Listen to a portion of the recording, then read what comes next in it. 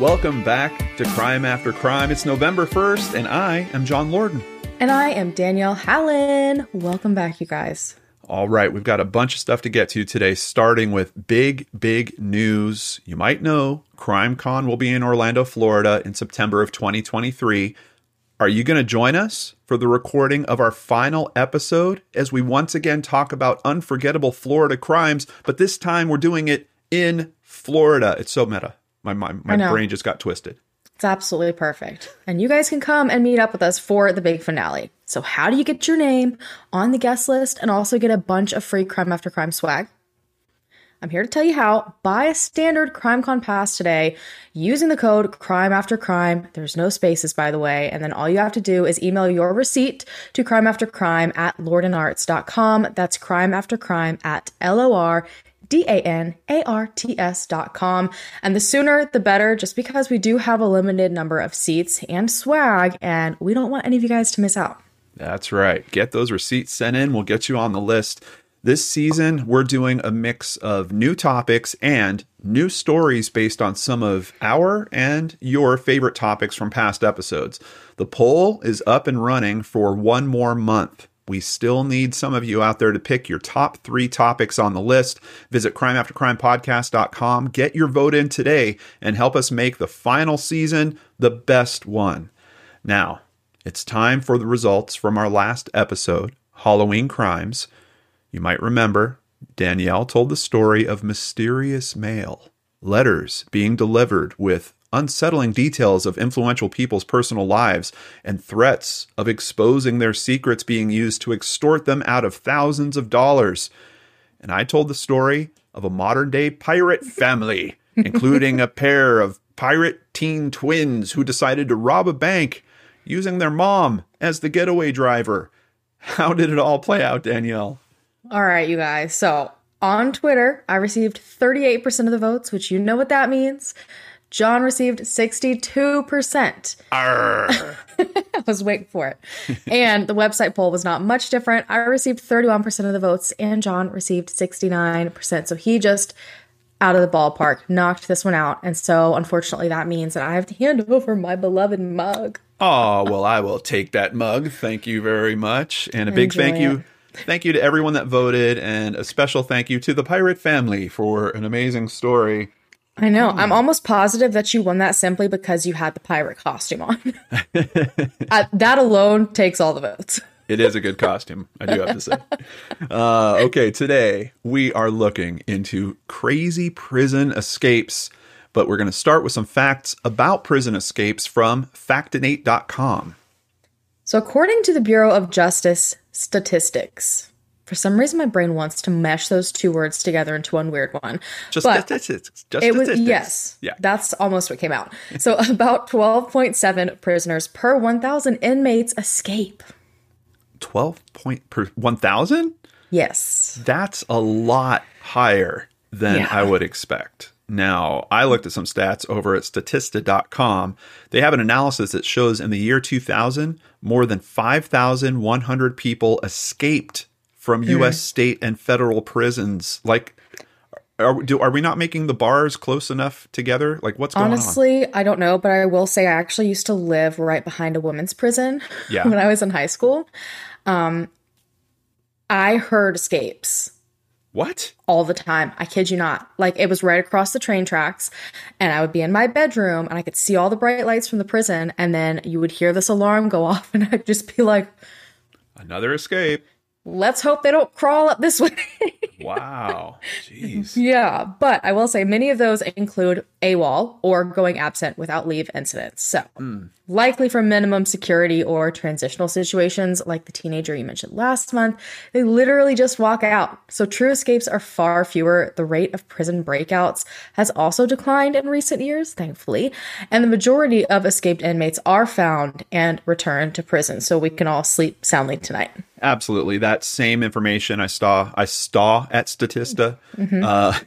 It showed a sharp decline, a downward trend with only 2,231 escapes in 2019. So less than half of the previous number. But is escaping from prison always a crime in itself? Shockingly, not necessarily. So, some countries, including Mexico, Germany, Belgium, the Netherlands, and Austria, consider it human nature to want to escape. So, as long as you don't break any other laws, you don't get any additional charges or additional prison time tacked on. Sounds like a fun way to pass the time, doesn't it? Like if you're going to Sure be in does. prison, yeah, that's the place to be. Hey, what are you guys doing today? We're going to try to break out again. Why not? Yeah, I like it. No deterrent, like none. Yeah.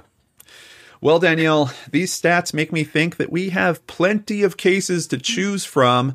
Let's kick it off by hearing a sentence or two from the amazing Danielle Hallen. Get it? Sentence, prison. You know, someday you're going to dad joke me to death. If It's it like hasn't bound to happened happen. yet. Yeah. If it hasn't happened yet, Danielle, it's not going to happen. You're like, this last year, I'm going to make sure. So, you guys, believe it or not, this is a tale of true love. That's a big start. That's a big I start. know. It Okay. is unbelievable. I know. But, we all have our weak spots, the people, goals, dreams that we would, do and give up anything for. And I feel like most of us with rational thinking, despite that, would still stay within the limits of what is acceptable and what is not. But for some, all that rational thinking goes right out the window. There's no line drawn in the sand. And that was the case for Stephen J. Russell. Okay. So Stephen Russell didn't exactly have the easiest upbringing. He was raised by a very religious family in Virginia, and at the age of 9, he unexpectedly found out that he was adopted.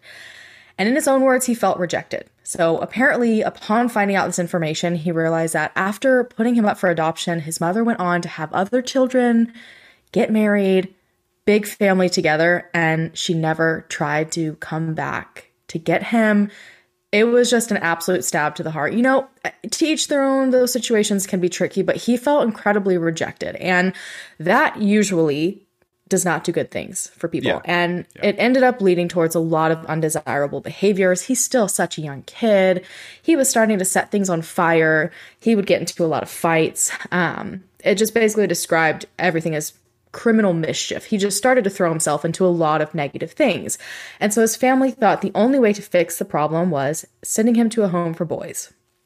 Okay. I know this sounds exactly like last month's story, but I promise you it's different.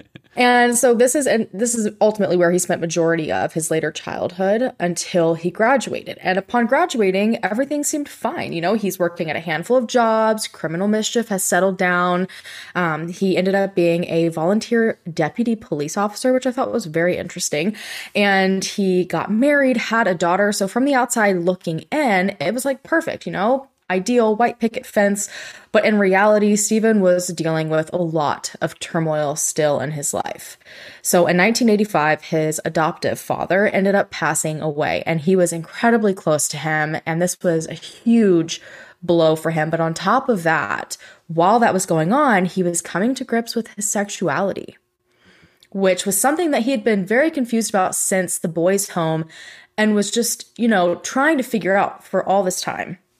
And so it was kind of like a moment of realization for him where he was like, I just lost something. I can't continue to live my life in a way that isn't true to myself. And so ultimately this led to a divorce, which was amicable. They had a conversation. He was still very close to his daughter, his, ex-wife at this point, but it did mean that he was starting his life all over again. And unfortunately, by 1992, that path led him back into this criminal mischief. So it's kind of sad how it happened because he had been hired at a food service company that was based out of LA. He was doing well at this job, trying to, again, completely start over his life. And unfortunately, his boss found out he was gay and had a problem with it and fired him. Oh, man. In 1992? Yes. Oh, come on. But I mean, here he goes again. Again, he felt rejected. Yeah. He's at this other point in life where he's, dealing with all of this and trying to figure things out, and he's being rejected again. And so those same fires lit inside of him back when he was 9 Yeah. started all over again. So in order to make a living after losing this job, he at this point is feeling super defeated. And so he decides to start selling fake Rolex watches. And it did make him a decent living for a while, but he still wanted / loosely needed more. So he decided, you know what, I'm just going to go all in and I'm going to fake a scheme to fall and then file a suit with the insurance company to get a large chunk of money and just live my life the best that I can. And he was successful. He pulled this off beautifully, managed to get $45,000, which I hate to burst anyone's bubble, but back in 1992 when this happened, $45,000. Today's equivalent? Do you want to take any guesses, John? 45 now. I don't know, maybe 100? 90? Close. 90,000. Yeah. 90. Yeah. That just, took me a few minutes of my research to recover from that. But so he ends up getting this money, but despite his plan originally working perfectly, he ended up being found out. He left a few holes unplugged. People figured things out. So he was thrown into Harris County Jail with a 10-year sentence for insurance fraud. But this wasn't going to work for Stephen. Okay, because what they didn't know about Stephen was that he had someone that he deeply cared for. And he would do anything, remember, for someone that he loved. Mm-hmm. So a man that he was dating at the time had just tested positive for HIV almost immediately prior to him being found out for fraud. And there was no way that Stephen was going to sit in jail while the person he loved died. So the very first of his escapes hit the planning stages. He knew that he had to get out of prison, but he wanted to be able to do it in the simplest way possible without hurting anyone. So his elaborate plan was to just walk out. That sounds familiar. It sure does. It sure does sound familiar. So for the next 4 weeks, Stephen spent his time keeping an eye on rooms within the prison. He was looking for different pieces he could put together for a costume of sorts. And eventually he stumbled upon a room that held women's personal effects. And the door just wasn't locked, casually sitting open. So he went inside and managed to snag a pair of women's pants. And then he found a tie-dye shirt. Somehow in all of this searching, he ended up with a walkie-talkie. And so at this point, he's like, okay, I could potentially look like I work in the prison. Maybe I came in to do a job. Maybe I'm a guard visiting, undercover cop. I've got this. I'm ready to take my chances. So when the day comes, he waited for the guards to all go on break, quickly changed into his outfit, casually walked up to the door, held out his walkie-talkie, goes tap, tap on the window, and the guard opened the door. Of course, he's got a walkie-talkie. Absolutely. That makes two official. He did. Tapped his walkie-talkie, opened the door, out Stephen went. Quite literally just walks out of the prison. I mean, couldn't the guard have held up his walkie-talkie and went, shouldn't there be an expectation if you have a walkie-talkie, like you could actually talk to the other person? Apparently not. Apparently that didn't exist. And so Stephen at this point is free and he runs straight to his boyfriend. And he's like, you know what?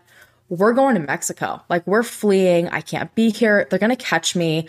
And unfortunately, that didn't end up lasting too long because, again, he would do anything for someone that he loved. And his boyfriend got to the point where he was in the late stages of HIV, tiptoeing closer to death. At this point, there wasn't any treatment really at all.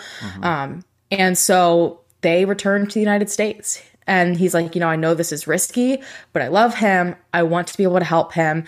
And so they come back. I know. Sweet. Yeah, it's very sweet. And on top of that, the medical costs were starting to mount. Yeah. And so he's like, you know what I have to do? I have to do something. I can't, my boyfriend can't work. He cannot pay this off himself.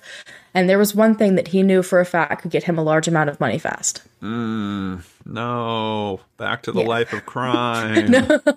Insurance fraud. The insurance fraud again. He did. So in the name of love, he attempted to pull off another insurance fraud scheme to help with this, mounting debt from his boyfriend, but he wasn't successful. And so he was thrown right back in prison. Unfortunately, within weeks of this, his partner ended up passing away, which is really sad. Yeah. But at this point, Stephen's ultimately sitting in prison. He's got no current plan to escape because he doesn't have anyone to escape for. So he would assume this is it. Throws in the towel, he's done. Oh, but he found love very quickly. I know. So you're all like, oh, this is so sweet. Like within months, he's fallen head over heels with someone else. This time, another inmate named Philip Morris. Well, good that it's an inmate. That at least they can stay in together, right? Oh. They're going to stay in together and be happily ever after. Oh, yeah. It's going to be beautiful. So Philip Morris, interestingly, from what I've seen, was actually incarcerated for failing to return a rental car, which was interesting. And so they just, fell in love with each other, and they're spending as much time as possible. And Stephen has even openly admitted that his demise at every point in his life has always been from his blinding obsession with those that he loved. Like, he will fully sacrifice himself for someone he loves. And so this chance meeting set him up to go on and become one of the most well-known con and escape artists in the state of Texas ever. He's already escaped once, but he just totally takes it to a new level. Wow. So after a few months of going strong, both men actually end up being released. He's paroled. Okay. He's paroled, thankfully, because if they had not and just released Philip Morris, Stephen absolutely would have broken out. Right. And so you would think, okay, now is it. Take your chance to live your life right. This is everything you'd hope for. He had his freedom. He had the person he loved, and he fully intended on doing everything possible for Philip that he had not been able to do while they were incarcerated. But that pesky issue again of money. Oh, no. Again? I know. It's just at every turn you're like, oh. Yeah. Frustrated. You feel for this guy. Like, you kind of want him to, like, okay, let's straighten it out. Do good. Yeah. Yeah. Oh. And so to spoil Philip and get money to do so, he needed a good job. But with his criminal history and then his job history combined, because the only legitimate job prior to this was that job that he got fired from. Yeah. And I'm sure they're not going to give any good references just because they don't seem like great people. It was going to be a difficult task to get any sort of good job. Plus, he was taking things to a personal level. He had revenge to get. Revenge for his former boyfriend that died of HIV. Oh, okay. I know, interesting plot twist. So basically, Stephen created his very own perfect profile and history to hand over to a medical insurance company in hopes that he would get the job. All of the job experience that he put on there was completely made up. The reference numbers all led back to him. He's like, there's no way that I won't get this job. And sure enough, he snaked his way in, and he was hired as the chief financial officer of North American Medical Management. Whoa. He BS'd his way into a CFO role? Yep. That's insane. Wow. He must be a good talker. Like, that's so impressive. Well, yes, you'll see. He can talk anyone into anything. And apparently, on top of that, he also was very good at impersonations. Yeah. That was like one thing he was known for. So being able to have every reference number lead back to him, he could play any part that he needed to. Yeah. And he could just sweet talk the crap out of anybody. Apparently. That's no joke. I mean, a CFO, first of all, even if so he does do this, he gets the CFO job, that job has to pay at least 6 figures. Like, shouldn't that be enough? Nope. Like, just, stay there, kind of keep your head low, learn a little bit, take an accounting class, make sure that you can do whatever they're asking you to do. Like, oh, well, funny thing about that is actually his manager said that he was the best employee that they'd ever had. They were like, he was the best at this job than anyone else we've ever had on the job. Oh my God. Well, he was just getting it. Yeah, but he knows about insurance companies, that's for sure. But he couldn't help but scrape off the top. So in just 5 months' time, he managed to embezzle over $800,000 from dormant accounts. Wow. Hoping that the company wouldn't notice, or at least wouldn't notice very fast. Yeah. And all of this was basically to pay for his new boyfriend and to stick it to large medical companies because they had treated his prior boyfriend so horribly while seeking treatment. Yeah. Apparently, it was a big thing. He had to watch his boyfriend be denied treatments over and over again, just given the runaround, fork out all this money. And so he's like, screw you. I'm going to take your money. And that's it. And on top of that, he already had this, chip on his shoulder from what had happened to his previous boyfriend. And NAMM just proved they were equally as awful when he was working for them. So it just made it 10 times worse. Yeah. So Stephen said, quote, "At NAMM, I watched executives badger their medical directors to put pressure on network physicians to get patients out of the hospital as soon as possible. because otherwise it would affect their bonus. That got my revenge genes all greased up. So he's just like ready to roll. He is mad. And so he took all of this money. He bought a home in Houston to live in with Philip. They drove only the most luxurious of cars, wore the most extravagant of jewelry, no more fake Rolexes. He's got real ones. They've got jet skis. I think he got Philip veneers or something like that, like very expensive dental work. They were just rolling in it because they were like, you know what? Screw you. We're going to take this and enjoy it. But it also kind of sucks because they weren't really at all concerned that they'd yet again involved themselves in a criminal lifestyle. Right. And all good things must come to an end. So their taste of freedom, short-lived. Eventually, all of that money taken from those dormant accounts bound to raise a red flag. And it sure did. And the trail very clearly went all the way back to Philip and Stephen. And so, yet again, they were arrested. Man, they had it going for him too, right? Yeah, bought another ticket back into the big house. Why did they arrest the boyfriend? Because he was in on it. He was helping move money and spend the money. And so they both were in it for embezzlement.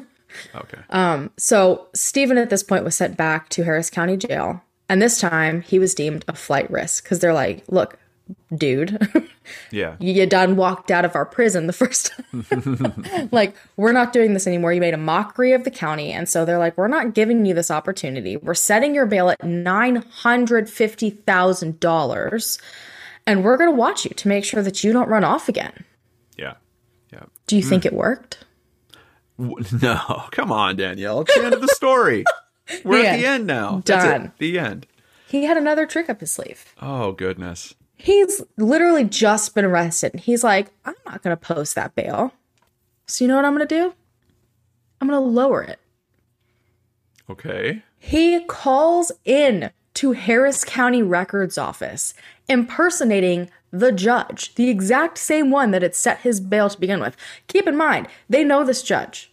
He perfectly impersonates his voice over the phone. And he's like, you know what? That guy yesterday, we put his bail at almost $1 million. Let's lower it to $45,000. And they're like, okay, sounds great. Wow. But wait, he was calling from in the prison? Yeah. Or did he have a cell phone? He didn't get a hold of his... He's in. Those calls are supposed to be monitored. Like, someone should have noticed, oh, wait, he's acting like he's a judge and he's lowering his own bail. Oh, but it was successful. He must be great at voices. I want to hear some of his voices. I know, right? Me too. So by the following day, after it was literally drastically decreased, he wrote a check, paid it, and was free. Wow. Out again, second time, right? He hadn't even technically gone and faced any of his charges yet. He's just sitting there. He's just been arrested. Yeah. But it didn't take very long for the court system to notice there was a problem because he didn't have intentions of paying any of it. He got it down to 45 for it to look halfway decent, wrote the check, and then it bounced. Yeah. And so they're like, something about this just isn't looking right. So well, what sucks is if he had the cash and it didn't bounce, it might have just not been noticed. That's what I'm saying. Yeah. That is exactly what I'm saying. But I'm sure they froze his accounts and everything because he'd embezzled all that money. And but he's just like, oh yeah, here's your check. Bye. Wow. Do they not check that first, before they release people? I guess not. They should. Yeah. That's why I was like, wait a minute. Yeah. I mean, there used to be a day because I worked in retail back in the 90s. And for certain places you would work at, if someone wrote a check, you would actually have to call the bank and verify that the funds were in there before you give them the merchandise and let them go. Don't worry, not in this case. Yeah. No. Oh, he's got a check. Okay. Let him out. Wow. But don't worry. Didn't last long because he was arrested within 3 days for his second escape. Well, because police caught on. They're like, okay, with this man, there's one thing we can rely on. Wherever he is, he's with Philip.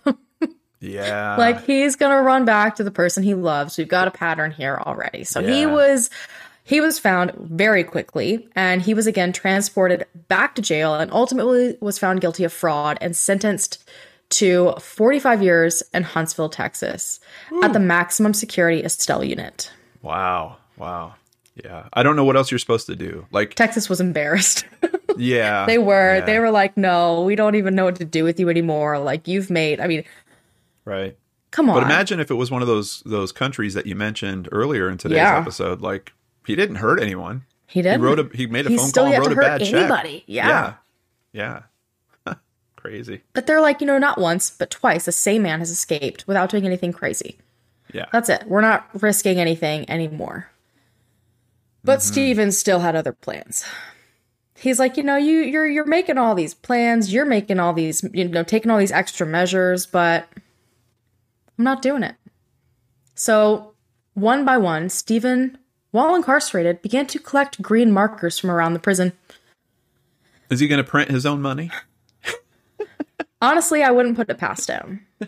Okay. But green he's just markers. collected them all, stashed them all, and once he had enough stashed away, he's like, okay, next step in my plan, I need an extra prison uniform. Okay. So using his toilet or his sink, I have seen both, Yeah. he began to squeeze out as much dye from the markers as possible into the water. He's making a camouflage outfit. Oh, no. Oh, no. He's going to fake he's a janitor? No.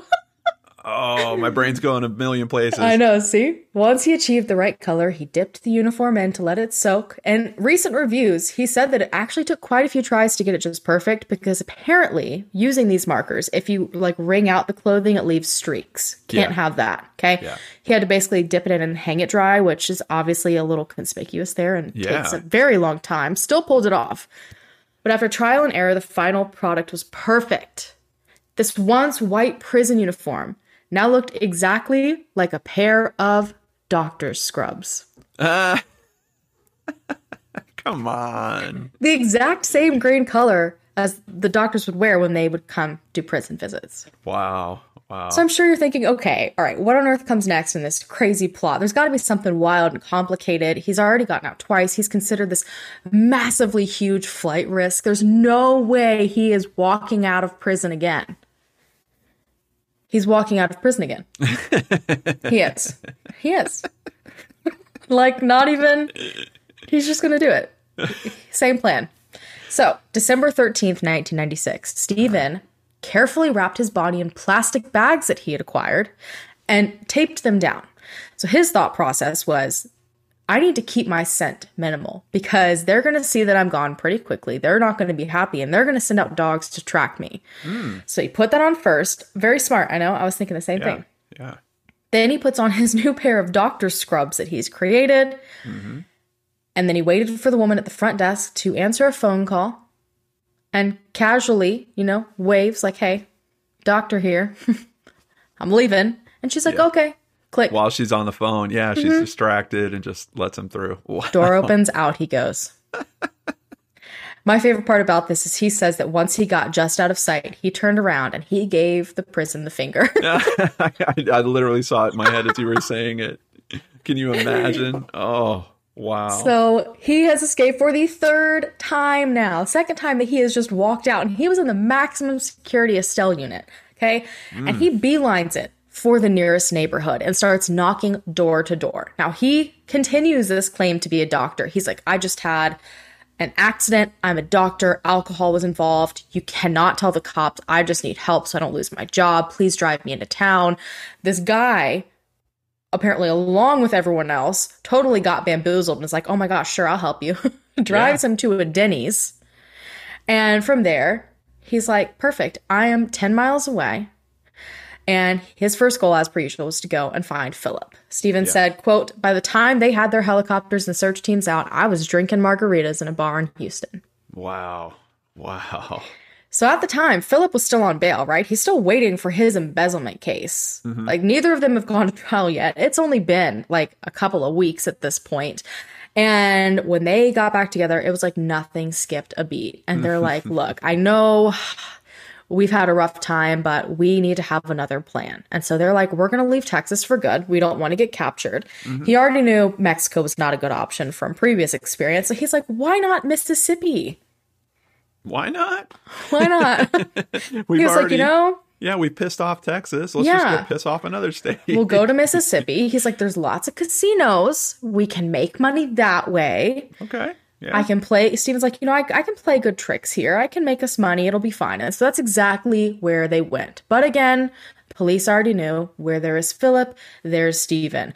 And it's going to be a lot easier to look for two people than finding one person in hiding. Yeah. Yeah. Just saying. And so it did not take long for a U.S. Marshal to find both of them on December 23rd. So they got like a couple of weeks Yeah. of fun. And back to prison they went. Wow. And surprisingly, over the next 10 months, no prison break. And Steven actually seemed to be withering away. He wasn't his usual sneaky self. At this point, like, everyone knows about him. All of the guards are like waiting for him to do something. They're keeping an eye on him, but none of his tricks were being played. He wasn't his usual self. He was losing weight at an alarming rate. And when they finally asked him, something's got to be going on for you to have remained here for this long, Steven informed them that during his hiatus, he had tested positive for HIV. Oh, man. Yeah. And he was dying. And so that is why it wasn't worth it to break out anymore. So his time of living life on the edge and running in the name of love was over. And so obviously the whole judicial system is like, Yeah. yes. Right. Like, it's awful, but they're like, he stopped. He's not going to make a fool of us anymore because, man, the headlines for every time he would escape, Oh, yeah. they didn't look good. Yeah. And so ultimately, day by day, Steven just looked worse and worse. And the guards finally decided that death was imminent. So they sent him to a prison hospice, which I don't know why I hadn't connected that was a thing. Obviously, it kind of needs to be. Yeah. Yeah. So they sent him to that for his last moments on Earth, basically. He had lost all color at this point, absolute skin and bones, dealt with regular fevers and memory loss. He was like showing all those horrible signs of like the late stages of HIV. Yeah. And they dismissed his charges based on his imminent death. And that happened, I believe, in February of 1998. Okay. But just when all hope had been lost, he actually was able to be granted medical parole for treatment. There was like this experimental treatment. And I guess like at that time, they're trying different, who better to try it on? I hate to say it that way. Yeah. Yeah. This guy's already in prison for basically the rest of his life at this point. They're thinking he has like a month left. And so they're like, maybe this experimental treatment will work and he'll be useful for something. But ultimately, within a few weeks, the prison got news that Steven had died. And it was all over with. His glory days were over. Fast forward to March 20th, 1998. No. Stop it. Stop it. Yes. So, Nations Bank in Dallas, Texas, was putting together loan information on a man that they deemed very suspicious. No, Danielle, stop. This The story should have ended 4 times already. This man was claiming to be a millionaire from Virginia, and he was attempting to get a $75,000 loan. Thinking this sounded a little bit strange, they're like, you know what, we're going to look into this information.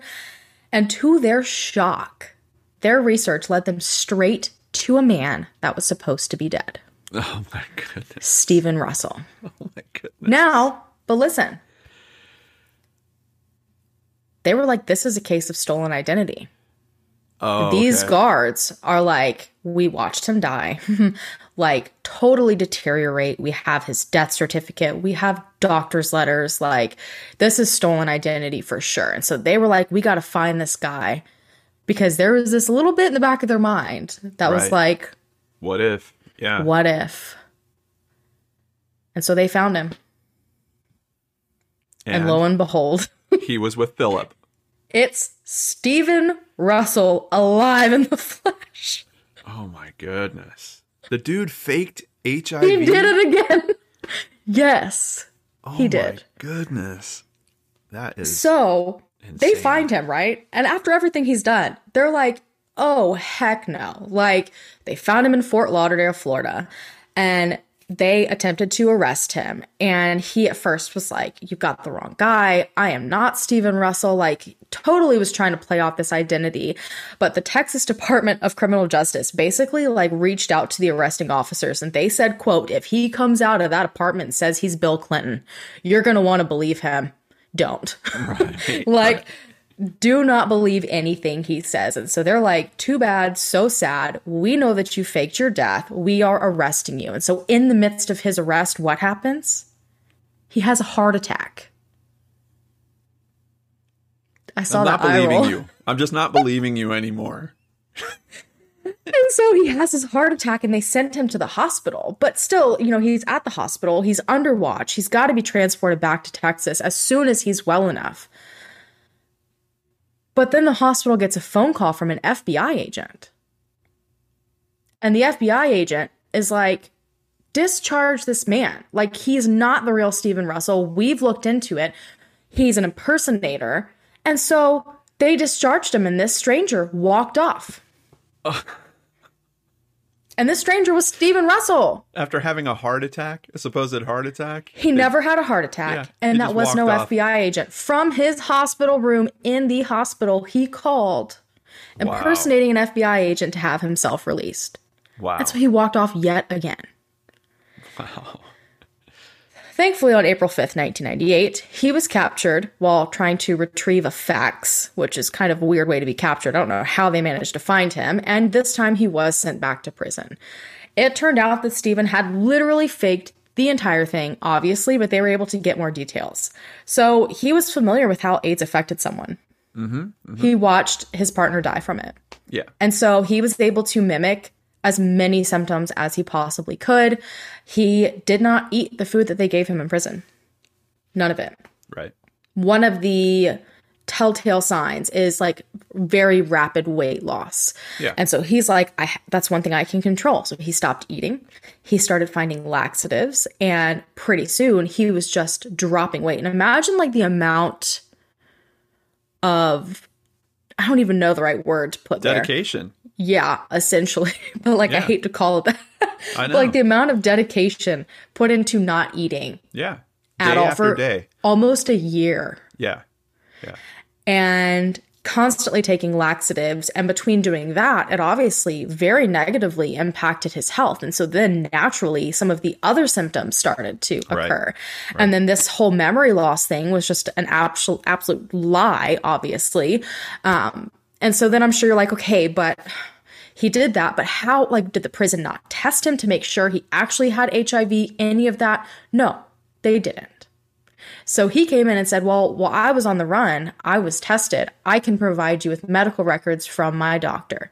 And they're like, oh, yeah, sure. So you know what Steven did? He boogied on down to the computer lab. And he's like, HIV, I have it. Right. Literally faked everything. Printed off multiple health documents, paid a few people, did a few favors, had the letters placed in just the right mailboxes, and it was as if they had been sent by doctors. No questions asked. Yeah. Yeah. Wow. So they didn't test him again. And then the physician that coincidentally wanted to pull Steven out for this experimental treatment, that was him calling from hospice. And no one thought to question it at that point because they're like, we just watched this man like turn to nothing in our cell. Like, there's no way. He can't even get out of bed. He doesn't remember anything. He couldn't do this. And then obviously once he left hospice, he waited a few weeks and then reported his own death, sending this fraudulent death certificate. Wow. So literally the whole entire thing from start to finish. And had he not tried to get this loan, he probably never would have been found. It's like he can't help himself but to like keep pushing things further. Yeah. So the judge this time ended up ultimately sentencing him to 99 years in prison for his escapes alone, and then 45 years for his fraud and scams, totaling to 144 years in prison. And not just that, he was going a step past maximum security, and he would be on solitary confinement and locked down till the day he dies. Wow. Wow. So interestingly, he has participated in a ton of interviews. And so you can kind of, I don't know, it's like he loves it. He loves talking to people about everything. Sure. And it's very he worked hard. Oh, exactly. Yeah. But he's currently trying to convince them to take him out of solitary confinement. So he says that he's not planning on trying to escape prison again and is completely fighting against the fact that he's been put on total lockdown. He's like, I'm a non-violent criminal. I have not once harmed a single person. It's a good point. Not once. Yeah. And he's like, this should be reserved for people that are like a physical danger to the lives of others. And he's like, you know, on top of that, he's like, I mean, I'm not in contact with Philip any longer, which is backed up because there's absolutely no log of visits from Philip to the prison since he was given this last sentence. So Philip has just like absconded. Yeah. And he's like, you know, I've only ever fled from prison to be with a lover. He's like, I have no one left to run for.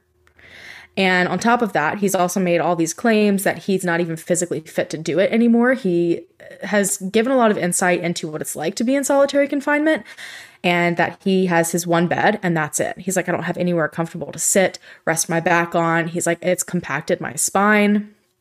And I have to be rolled around in a wheelchair. Like, I'm not going anywhere at this point. And so he's trying to get them to take him out.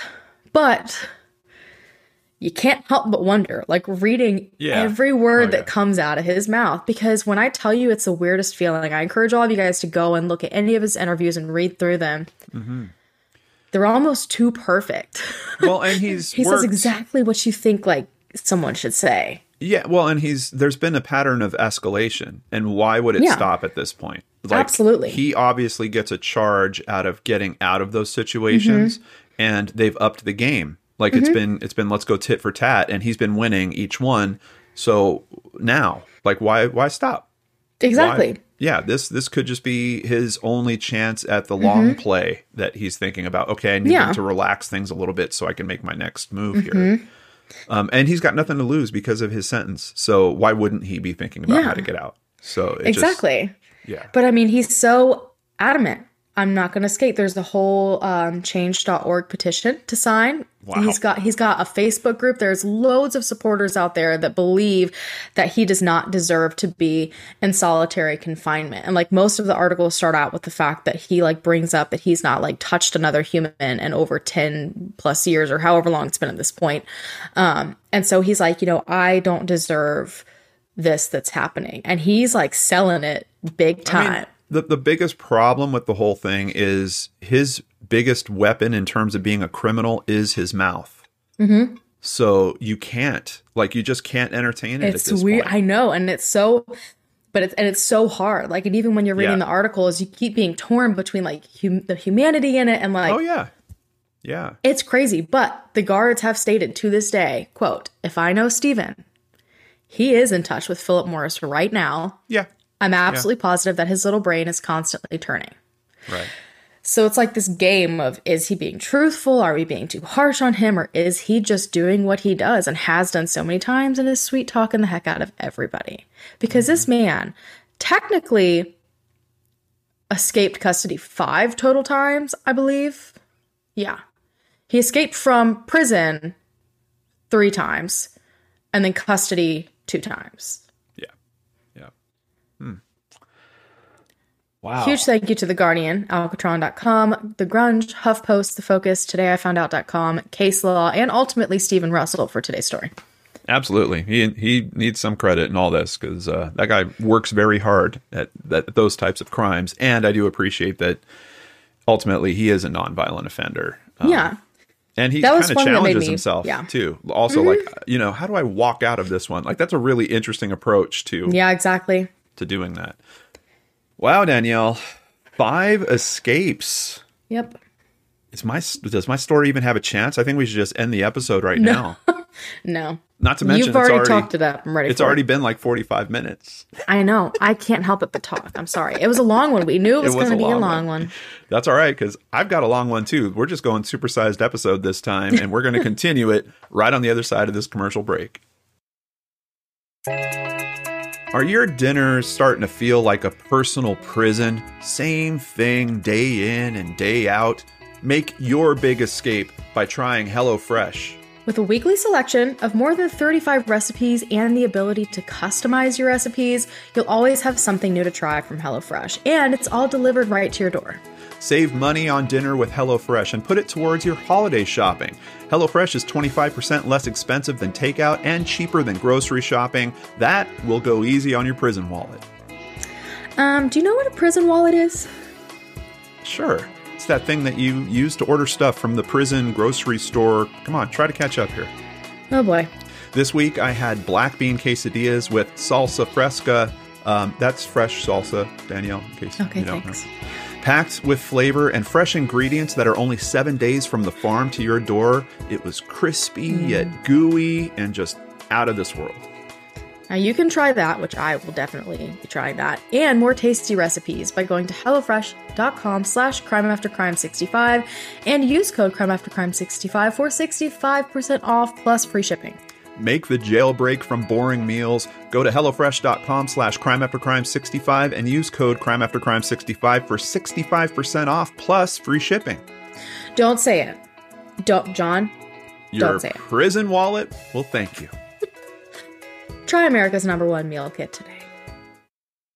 All right, you guys, welcome back. If you can't tell by my very long story, I was very excited for this episode. I have think she was this taking fascination with prison escapes, you guys. It's bizarre. Well, yeah, I mean, she suggested this topic, and when she did, I could tell she was super, super excited. But outside of that, I think she's just taking a huge swing at me. What do you guys think? I think she was trying to knock me out in the first half. Okay, well, I will say this. For the first time ever, I was actually very confident in my story last month. I'm being She serious. thinks she has Don't. this. No, stop, because I'm going to feel bad for saying that. No. But I want you to feel good. I was so excited and confident about my story last month, and then you whooped my butt. And so she had to come back, and now I she's had to come back strong. Yeah, she sure did. Wow. Can I take it on? 5 escapes in total? Mm-hmm. Danielle. John, you're going to come back with like 40, aren't you? All right. No. I wish. I did run into a story about a man who is pretty much famous because of his many escapes and a YouTube video. Look, we've all heard about the Alcatraz escape or the El Chapo escape, but for some reason, I had never heard of this guy before. Imagine taking a movie superhero like Indiana Jones or John McClane from the Die Hard series, but he's not a good guy. Today, we're talking about not 1, not 2, how about 5 clever escapes? The 5 clever escapes of Richard Lee McNair, the only man to have escaped a jail, a state penitentiary, and a federal penitentiary. His last escape was the first time someone had escaped from a U.S. federal facility in more than a decade prior to that. Byron Christopher, who wrote a book on McNair, says, quote, Richard Lee McNair is to prison escape artists what Babe Ruth was to baseball and Wayne Gretzky to hockey. Wow. I also have to give Byron a huge thank you for all the information he shared over at byronchristopher.org about this case. He gave us an amazing level of detail into today's story. McNair was born in Oklahoma. His father was a reserve police officer. Byron Christopher says McNair looks more like a Boy Scout than a con, and his background might explain that. McNair is a former Air Force sergeant. He has no piercings, no tattoos. He doesn't smoke, doesn't drink. Now, I do want to start by not romanticizing him too much. This guy should be in jail. In his 20s, he killed a man during a botched robbery, and he wounded another, shooting that guy 4 times. He was sentenced to 2 life sentences for murder and a 30-year sentence for the burglary. Of course, it's also very difficult to keep him in custody, and that starts with his arrest for those particular crimes. That was all in one occurrence, man. Yeah. Just a terrible botched burglary where 2 guys popped up on him. And with his military training, he took one out, and it sounds like he was really trying to take the second guy out. I was about to say, I think he was trying. Yeah. So it was February 1988, and McNair was handcuffed to a chair in a room with 3 detectives. They left the room. McNair reaches into his pocket, pulls out a little lip balm. He uses that on his cuffed wrist and slips out. Slips the cuff right off using Good lip grief. balm. He's just like, Yeah. pops He's like, right out. He's No like big deal. James Bond all of a sudden. He takes off through the building. He runs off into the town. The cops hot on his trail. He runs into another building, goes up to the 3rd floor, and with the cops behind him, he jumps. I mean, it's literally like a scene from the Harrison Ford movie. This is a movie scene. That's what this is. Yeah, it's like it's from The Fugitive. He leapt towards a tree branch. He actually hits it, but the branch broke. He landed on the ground, injuring his back, and his first escape attempt came to a very quick and painful end. 4 years later, while being held in the North Dakota State Penitentiary, he worked with 2 other inmates to pull off his second successful escape. They wound up crawling out through ventilation ducts. One inmate, Gosh. yeah.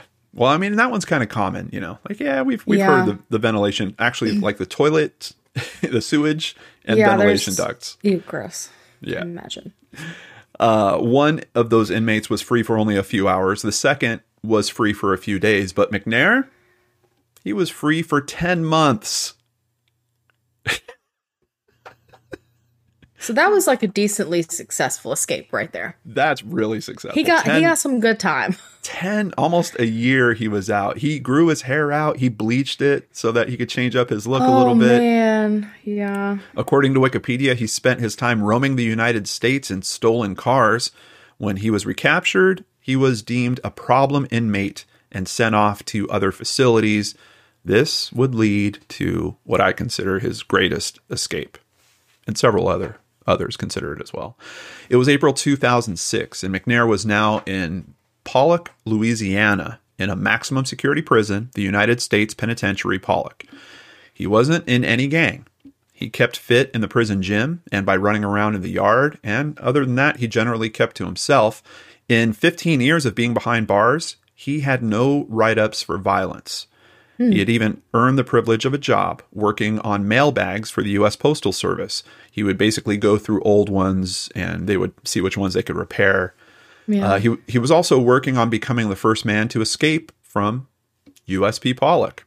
He would tell Byron Christopher in one of the 300 letters that he mailed to the former journalist and author, quote, "Somebody once said, prison is one big college of crime. Well, my credits were in Escape 101. Ooh. And you know, it sounds like big talk, which Yeah, sure does. you might expect from anyone sitting in prison, but this guy, his actions actually back it up. He's being very serious. Yeah. And plus, he might have had an early start on that education considering that he had military training. And Seriously. he specifically, Danielle, had training in escape and evasion. Oh, yeah. All this is lining up pretty well now. So the mail bags that they couldn't repair would get loaded onto pallets and then shipped off to a warehouse for storage. McNair listened in on his fellow coworkers and superiors to understand what exactly was happening with those shipments, how long they took to get picked up and dropped off, and he just had this plan forming. He thought about building some type of escape pod disguised as a shipment of those old mail bags, and then literally shipping himself off to freedom. But he had learned lessons along the way from his previous adventures, and this time he wasn't going to trust anyone else. This was going to be a total one-man operation. Solo. Yeah. So how would he be able to build something like that and not get caught? He decided he needed the area that he was working in cleared out. It was pretty open.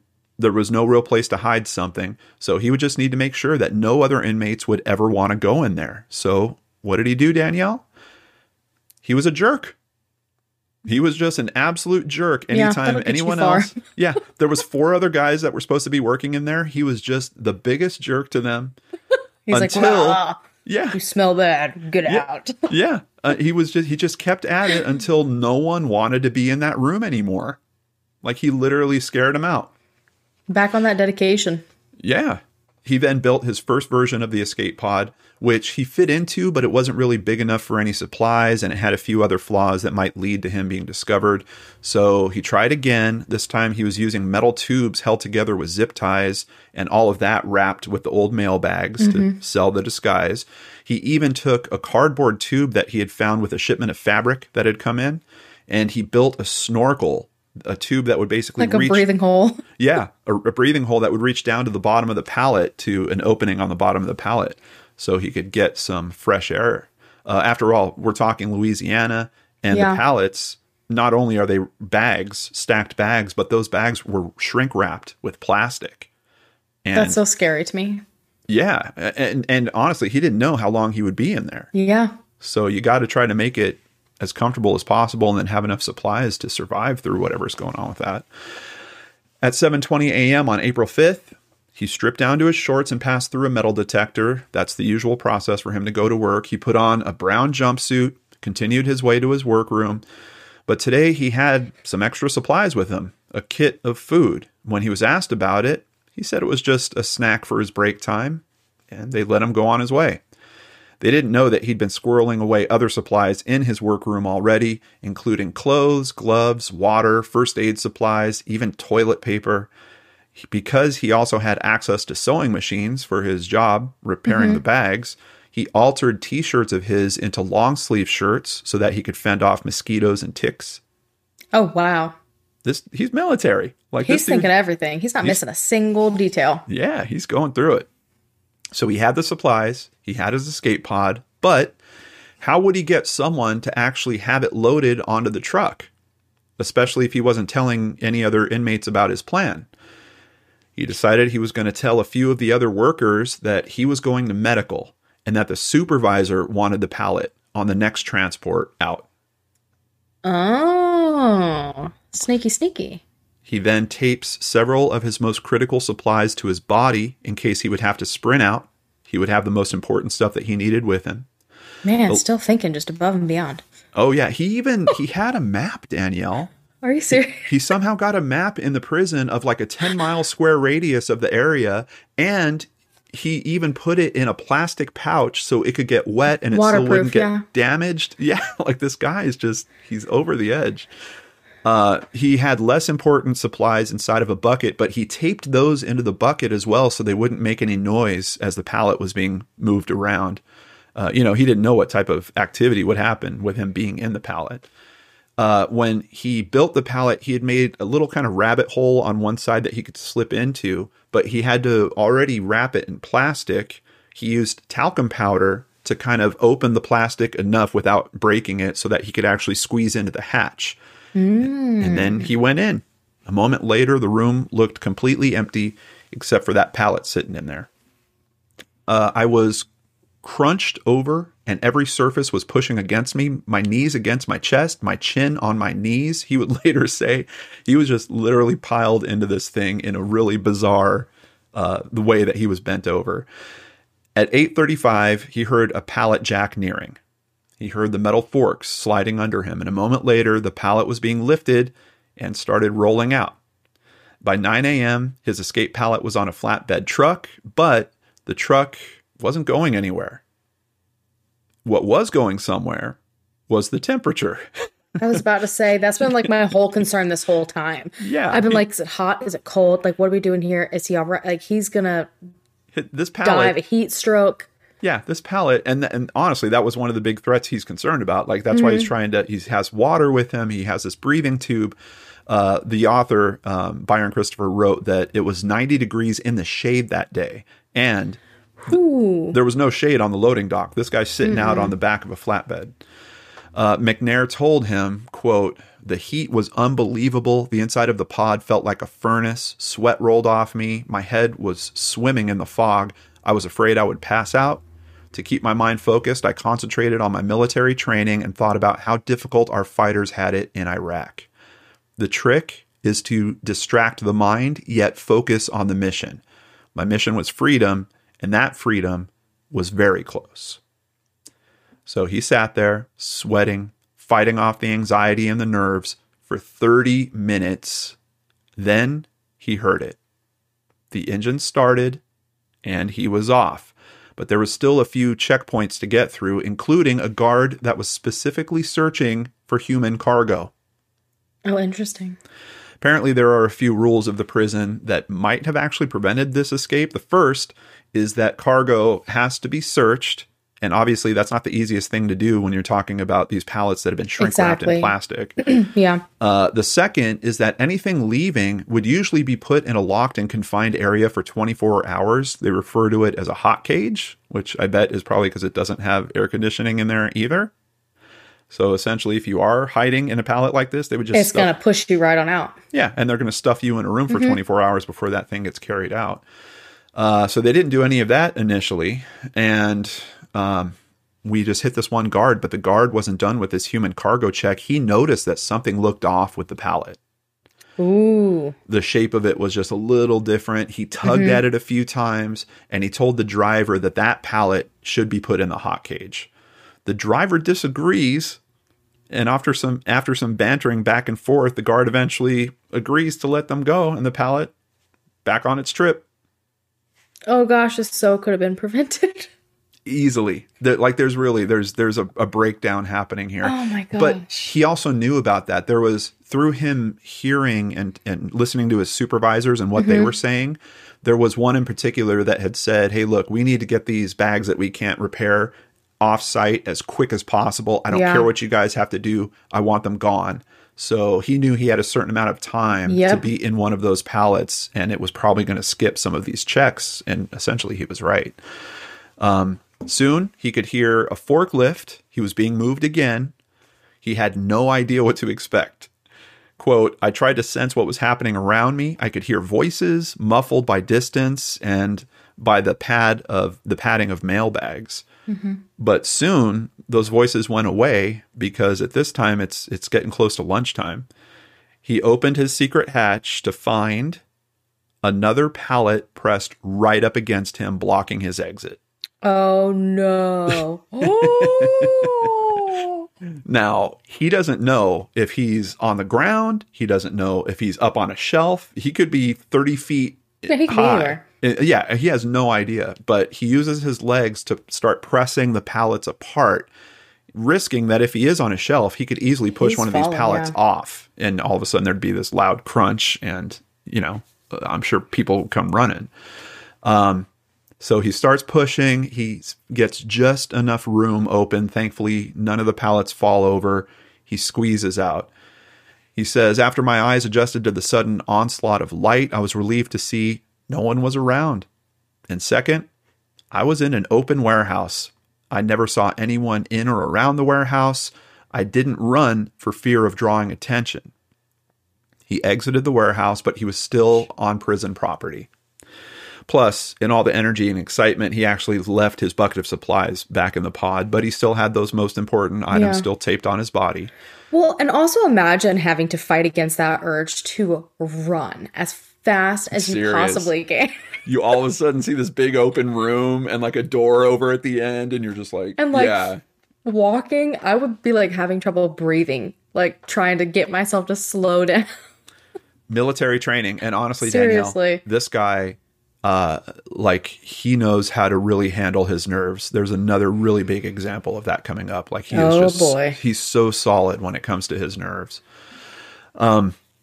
So he exits the warehouse, but he's still on prison property, and he sees several workers. There's this area that's under construction for a new add-on that they're doing to the prison. So he has to kind of be careful as he's maneuvering around them, but he does cautiously make his way around them. He breaks off into some woods. He climbs a few fences, and finally he's on public property, and he's officially a fugitive. So soon after, a police officer in Ball, Louisiana, sees this guy running near some railroad tracks. And at this point, everyone had heard about the prison escape. And the officer saw this man wearing clothing that didn't make a lot of sense for a jog, especially what looked like baggy work pants that had been converted to cut off shorts. Oh my gosh. So he stops to speak with the man. The dash cam video of this conversation is available on YouTube with over 38 million views.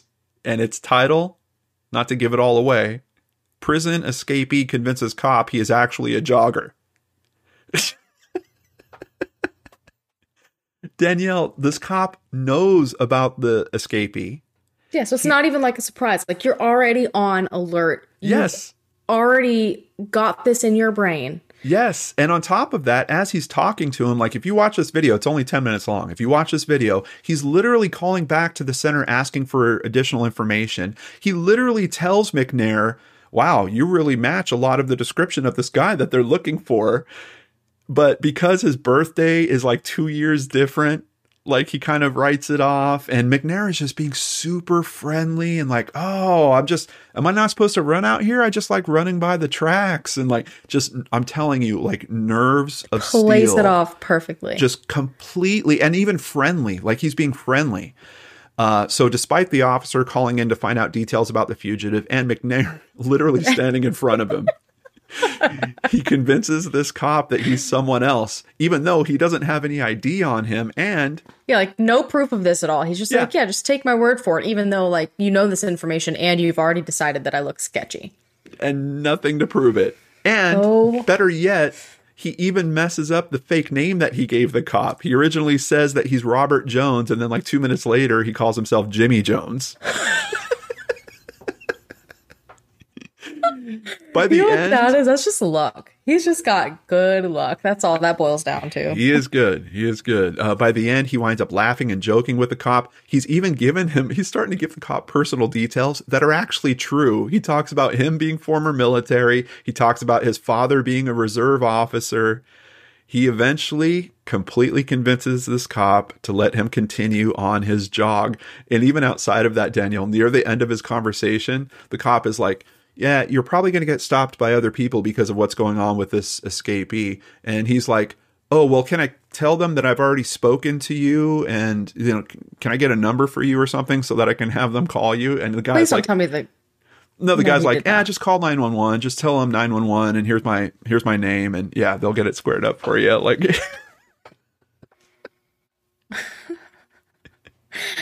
I honestly feel bad for this cop once he finally realized what happened. I can only imagine how he felt.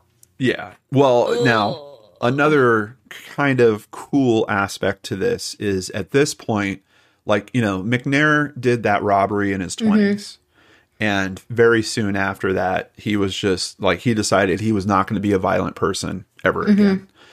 He probably could have taken this cop. Oh, absolutely. I mean, he literally had emotionally disarmed this cop to the point where I think if he would have taken... was down. Yeah, his guard was down. If he wanted to take a swing at him, take his gun, take off in his car, like all of that was a very real possibility here. And he didn't go that way with it at all. So kind of similar to the story that you told earlier, like he had a very particular way that he was going to be able to do this. Yeah. And he wasn't going to resort to anything truly, truly awful. But with that, escape number 4 complete. So he decides that, he learned from last time when he was out for 10 months. He decides this time he's not necessarily going to stay in the U.S. He does start his old ways of stealing cars and traveling a lot. Which is super risky to me, right? Or am I just like, I mean, I get leans it, on it. He leans on it because he used to be a car salesman. Okay. The cars that he's stealing are from dealerships. And he's doing that because he knows where the dealerships are likely to hide their keys and where they're likely to hide their money. Yeah. So he keeps hitting these dealerships and basically taking cars. So within 2 weeks of his escape, he does cross into Canada. He was featured about a dozen times on America's Most Wanted. And he says every time one of those segments ran, like he would bone up on supplies. He would lay low. Like he was like, I can't believe they're running another one. Like they ran it over and over and over. And on April 13th, 2006, he was officially added to the U.S.'s 15 Most Wanted list. Now, a few weeks after his escape, once again, he's in Canada. He was parked at a beach in a stolen truck near Campbellton, New Brunswick. A Royal Canadian Mounted Police constable spotted the stolen vehicle and went to question the man inside. He asked McNair to step out of the vehicle to talk, which he did, However, he knew this wasn't a good situation. Like this this isn't one you can talk yourself out of. Yeah. I mean, you get one of those, I think, per escape. Thankfully, once again, he had renounced violence after his crimes back in the late 80s, but he knew it was time for another escape. So he bolts. And keep in mind, this is a guy that he stayed fit knowing that he was going to have to be a runner. Like he would run around the yard. Once he got to this escape and actually started having some free time, he would do a lot of like biking. And like he would keep keeping up on it. Yeah, keep in good physical shape. And it worked. Like he literally ran away. The cops tried to chase him. The gap separated. Exhausting. And he was off. He took off running across a field, and he made distance from the RCMP constable and escaped again for the 5th time. Now, the trick is they didn't even know at the time that it was him. But a few days later, one of the constables was watching America's Most Wanted. And he's like, wait, isn't that the guy that we saw a couple days ago? And they confirmed it with fingerprints that were in the truck. And with that, U.S. authorities were now aware that McNair was actually in Canada. Byron Christopher says McNair, for nearly 18 months, holy crap, managed to travel freely between the two countries while he continued breaking into car dealerships from time to time, stealing cash or cars, but he never robbed a person or a home. Okay, good. I like that this is a theme. Yeah. Keep it. If you're going to be like that, at least keep other people out. Yeah.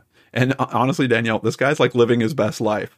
He's mountain biking. He's doing photography. He's like buying video cameras. He's filming himself as he's traveling. He's working on making fake IDs. He has like a driver's license, I think, that he makes for, I think, Alaska.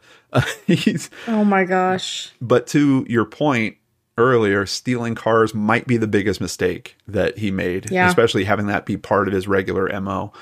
In October of 2007, another RCMP constable spots a vehicle that had been reported as stolen. Constable Stéphane Gagnon, who had been on the force for only 6 weeks at this time, pursued the vehicle. After a low-speed car chase, once again, thinking safety, and another foot chase, he bails out and he's like, hey, I know how to run. You guys going to keep up? He actually does get captured this time. Really? Yeah. Now, along the way, you got a young new officer. He's ready to put his name on the book. He did. He wanted that promotion quick. So he was recaptured. But even with that, he's literally like joking with the RCMP constables. Like one of them asks, like, so how much is that reward for you? And he says, oh, it's $25,000. And the constables are like, oh, that's pretty low, isn't it? And then he fires back. He's like, well, my country's spending all its money on trying to find Osama bin Laden right now. Oh my gosh. He just has this banter, like he's going back and forth with these guys. And then he even actually refers to them as good men doing their job. Well, at least he takes it for what it is. And he's like, I tried and I got caught and, can't blame you for doing what you had to do. Yeah. So he is now 63 years old and he's incarcerated at ADX Florence, which is a supermax prison in Colorado. Now, supermax prisons are for the baddest of the bad. Like they are the most secure prison facilities, usually reserved for people who are a serious threat to national and global security, like the Unabomber. He's at ADX Florence, or other people that are high security risks like McNair. ADX Florence has a nickname. It's called the Alcatraz of the Rockies. Now, at this point, Danielle, I'm thinking that we're tied because we have 5 escapes versus 5 escapes. But personally, I'm wondering if McNair might be plotting number 6, and maybe this one's a collaboration. I found his Twitter account. No, you did not. I did. And in 2019, he tweeted, I've been a 10-year resident of #ADX Florence, and I see a new resident is coming. El Chapo. Oh, good grief. I look forward to meeting you and sharing breakout stories. After all, no one has escaped from ADX Florence they used to say the same about U.S. Penitentiary Pollock in Louisiana until McNair was sent there. Oh my gosh, John. I have to thank a big thank you to Byron Christopher, and especially his blogs over at byronchristopher.org, allthat'sinteresting.com, archive.org, the Video Fun and Learn channel on YouTube, which hosted that, and with only 30,000 subscribers, got 38 million views. Last link on the left, and Wikipedia for information contributing to today's story. Now, for anyone that wants to learn more, in late 2021, Discovery Plus released a 4-part documentary series on this called Prison Breaker, and it's all about McNair. However, Byron Christopher, even though he's one of the executive producers, and he's written a book on this, like obviously he knows McNair's story. He's the one that got the 300 letters from him. He only gives it 1.5 stars out of 5. Oh, man. Sometimes you're your own toughest critic. Well, why? Quote, "It was a superficial high school production that followed a predictable cookie-cutter format. In other words, not a lot of original thinking. I realized the need for things to be exciting and entertaining, but it should also be accurate." Oh, man. Dang. Yeah, so if you do want to learn more about this, you're probably better off picking up a copy of Byron Christopher's book, The Man Who Mailed Himself Out of Jail. And you can find that on Amazon. Good grief. I'm going to keep a close eye on that now. If I ever see his name pop up. Oh, yeah. Yeah, you'll know. McNair did it again. I know. Good grief. Imagine both of them getting out again somehow. Yeah, it's now they would be interesting. trouble together. I'll tell you that. Yeah, but it's interesting because they're two very, very different approaches. Oh, like absolutely. Your guy is basically a social engineering genius. This guy, it's the military training, like creativity, discipline. But your guy had discipline too. That's definitely a similar factor in both these stories. Exactly. Both extremely disciplined guys. The other thing is, McNair was trained to like avoid detection. That's why when he gets out, he actually gets out. Like exactly. Yeah. His first, that first one we talked about, 10 months, the next one almost 18. Like, that's 2 years that he bought back by essentially doing those escapes. I'm telling you, these people are wild. Yeah. But they aren't the only ones. We have a few other stories here, and we're going to start with Danielle. All right. Now, this guy may or may not have a little something on these two. Okay. Brian Bo Larsen from Denmark has full on made a lifestyle out of breaking out of prison. So in his 20s and 30s, he spent time ping-ponging back and forth between being locked up and civilian/criminal life. And when I was looking into this, interestingly, prison in Denmark is not even that awful, which I wasn't aware of. You're like, yeah, how does everyone know this and I don't know this? Well, that's what I was talking about earlier about the other countries having different approaches. Yeah, Denmark is not terrible. It's pretty progressive. Yeah. Exactly. It's like totally different. So basically, prisoners get to eat with their family like once a week. They have their own nice rooms. They get to wear their own clothing. So I'm almost like surprised the amount of times that he's tried to make a break for it, because obviously no one wants to be there, but like, it's not even that bad. Yeah. And Brian apparently just was having none of it. So he managed to escape from Denmark prison 22 times. He's just, at this point, I think he's just doing it just to see the different ways he can do it. And two of the most notable ones that stuck out in my mind. Okay. One instance, he actually escaped, and I don't know how exactly he escaped. It never went into it, but it's how fast he was captured. And this to me shows he didn't care. He just wanted to do it to say he did it, because he got out and immediately consumed, quote, all of the drugs in Denmark. That's a lot.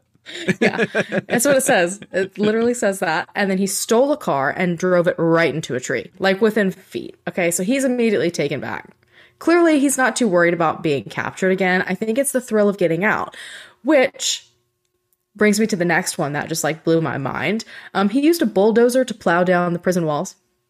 Wow, that's a good one. Lots of questions. Where on earth did you get a bulldozer from? Why? do the prisoners have access to bulldozers? Okay. He straight up got in this thing, knocked down a whole wall, and set like 13 prisoners loose. I picture like the prisoner of Azkaban from Harry Potter, and like just when the wall just crumbles down and they all start going out, that is this guy. He's like, I'm setting them free, and like runs into the wall with a bulldozer, and everyone's like, ah. He's just doing it for the fun of it. Yeah. Telling you. Yeah. Wow. No repercussions. He's like, all right, let's have some fun today, guys. All right, I just want to point out a trend here. So Danielle tells a story. She comes up with 5 escapes. I tell a story. I try to do the best I can. I can only get 5. I can only match her. Now, 22 escapes added to Danielle's count. I cannot beat it. I can't beat it at this point. But I do have one more story. Okay. In 2013, NT News ran a story about a brilliant prison escape. Berrima Prison was a maximum security prison in Darwin, Australia. Of course, being a maximum security prison, every precaution was taken to avoid escapes. Well, every precaution except for one. In 1995, Daniel Heiss escaped. How did he pull it off? In a book written about it, he claims that he memorized the master key that he saw on the guards as they walked by. He then relayed the details to another prisoner, Shane Baker, to make the key. Baker was a jeweler and for some reason had jewelry making equipment in his cell. Absolutely. Sounds like a great idea. To your point, Danielle, like why give that guy a bulldozer? Bulldozer. Why give this guy metalworking supplies? Yeah. Well, you could have probably picked locks at that point. Didn't even need a key. Serious. Well, so he used that to fashion the key. He would pass it over to Heiss, and Heiss would try it in his lock, then note changes, like, oh, this isn't working quite right, shave a little off this corner. They did this back and forth, over and over, until one day, Heiss's cell door popped open. He ran over and popped Baker's door. They scaled 3 razor wire perimeter fences, and they were free. Well, for a while. Baker was recaptured after a few days, but Heiss was on the run for 12. After the book came out detailing how they made the fake key, a prison guard came forward saying, that story's BS. Baker was actually the genius behind the key design, and he only handed it over to Heiss because Baker couldn't reach his own lock. The guard also detailed a truth that was far more embarrassing for the prison. Oh, no. The prisoner's information handbook that every prisoner got on the way in had a picture on the cover, a picture of a pair of crossed keys. Those keys were a dead set copy of the keys that the guards had. The key that they copied was in the shape of a figure E, which was the master key. Danielle, they gave every inmate a copy of the master key on their book. See, look, this is the biggest issue I've had during all of this research and so far this entire episode is that, like, I went into this thinking these prisoners are going to do something crazy. But, like, every time I've come out, I'm like, who made these rules for these prisons? Like, who manned these doors at these prisons? Like, what is going on? Like, there's so much that goes back to the prison itself where you're just like, hello? Do you think it was a taunt? Like, do you think some guy was in the department putting the book together and going, oh, you know what we should do? Funny, yeah. Let me borrow the master key real quick. Click. Let's go. Oh, good grief. Oh, so the guard said that after the escape, the handbooks were taken from all the prisoners, and they also changed all the locks. Yeah, that's a good choice. Like, I'm pretty sure my storage unit has better security than, like, a lot of these prisons have had so far. I'm being so serious. It's amazing. But who is going to win this month, Danielle? I don't know. I'm really... This is a crazy one, yeah. It's crazy. It's crazy. I don't know, but it's not up to us. You guys get to vote. Those were 2 really good stories, but who do you think told the best crazy prison escape story? You can vote at our Twitter account at CrimeAfterPod for the first 7 days after this episode drops, or you can also head over to www.crimeaftercrimepodcast.com and vote there. We also always have a link in the description box below. You can still click the little letter I up in the corner and vote there as well. At crimeaftercrimepodcast.com, you could find all the links you'll ever need, including where to find more content by Danielle and myself, how to suggest show topics, join our Patreon, shop our Teespring store, and of course, vote for your top 3 topics. We need your help. Now, my favorite part. Huge thank you to all of the patrons. You guys, over on Patreon, we have a good time. You guys get bonus Patreon special segments monthly where we talk about all sorts of crazy topics. Plus, patrons get a personal shout out in an upcoming Patreon special. So and we're going to do that right till the last episode. We're going all the way through. Plus, you don't have to be worried that we're going to let the Patreon run after the show ends. We will go ahead and pause and stop it at that point. So it's never too late. If you guys want to help kick into the show a little bit, we're going to be there. Next episode, we are doing my pick for my favorite topic from all of the previous shows we've done. I am super excited to go back to this, the energy of it. Look, Danielle is beaming right now. I'm excited. We are doing Black Friday Crimes Part 2. And if you don't remember Part 1, do yourself a favor right now. Yeah. Just go right for it and get ready because we're coming back. I know there's going to be a bunch more stories. We're actually going to be releasing it after Black Friday 2022. There might be a story from this year that pops up in there. Who knows? I know. Look, but don't get any ideas and don't go and create a story for our podcast. Okay, all of you guys stay nice and safe. That's right. Don't get yourself in the news. Don't do anything crazy. Yeah. And this show is produced and hosted by, obviously, myself, Danielle Hallen, and the amazing John Lorden. If you enjoyed today's episode, please rate or review us on whatever platform you found us on. Have a great month, and we'll see you again back here on Crime After Crime. Bye, guys.